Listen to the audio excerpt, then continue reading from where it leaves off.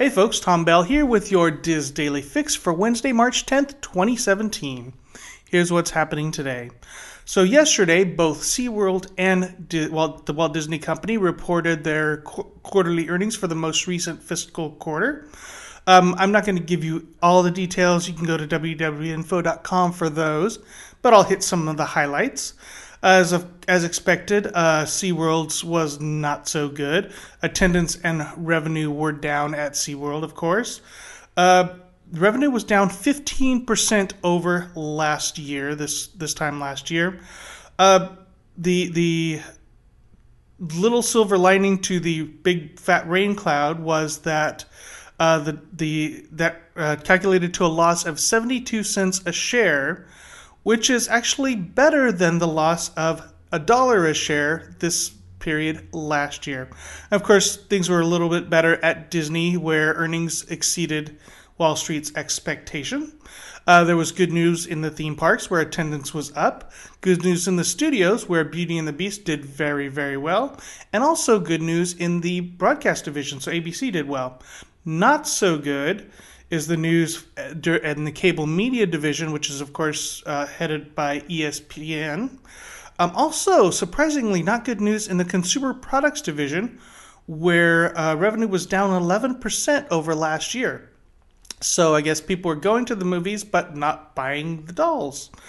Bob Iger also spoke about his upcoming retirement, upcoming 2019, and assured investors there would be a smooth transition.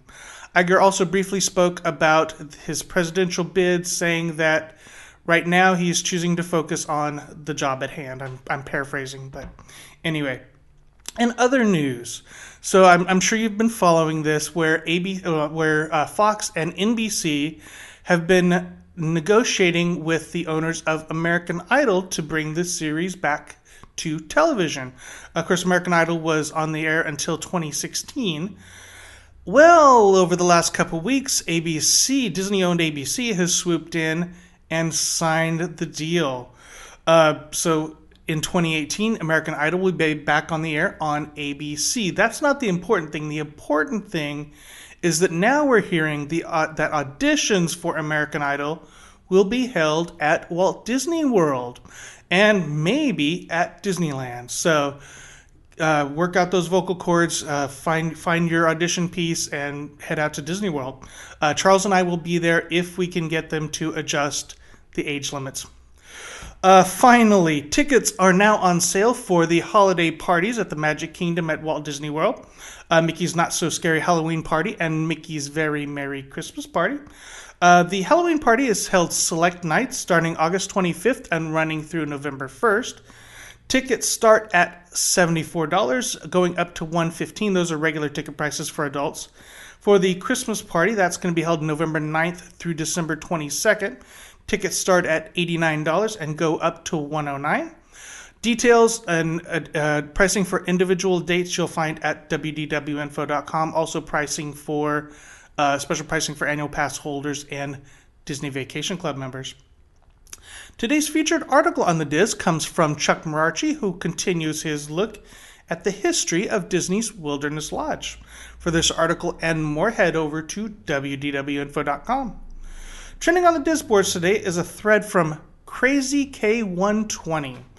The thread is entitled, "I Lost My Magic Band Twice." To hear this story, head over to the Theme Parks, Attractions, and Strategies boards at dizboards.com.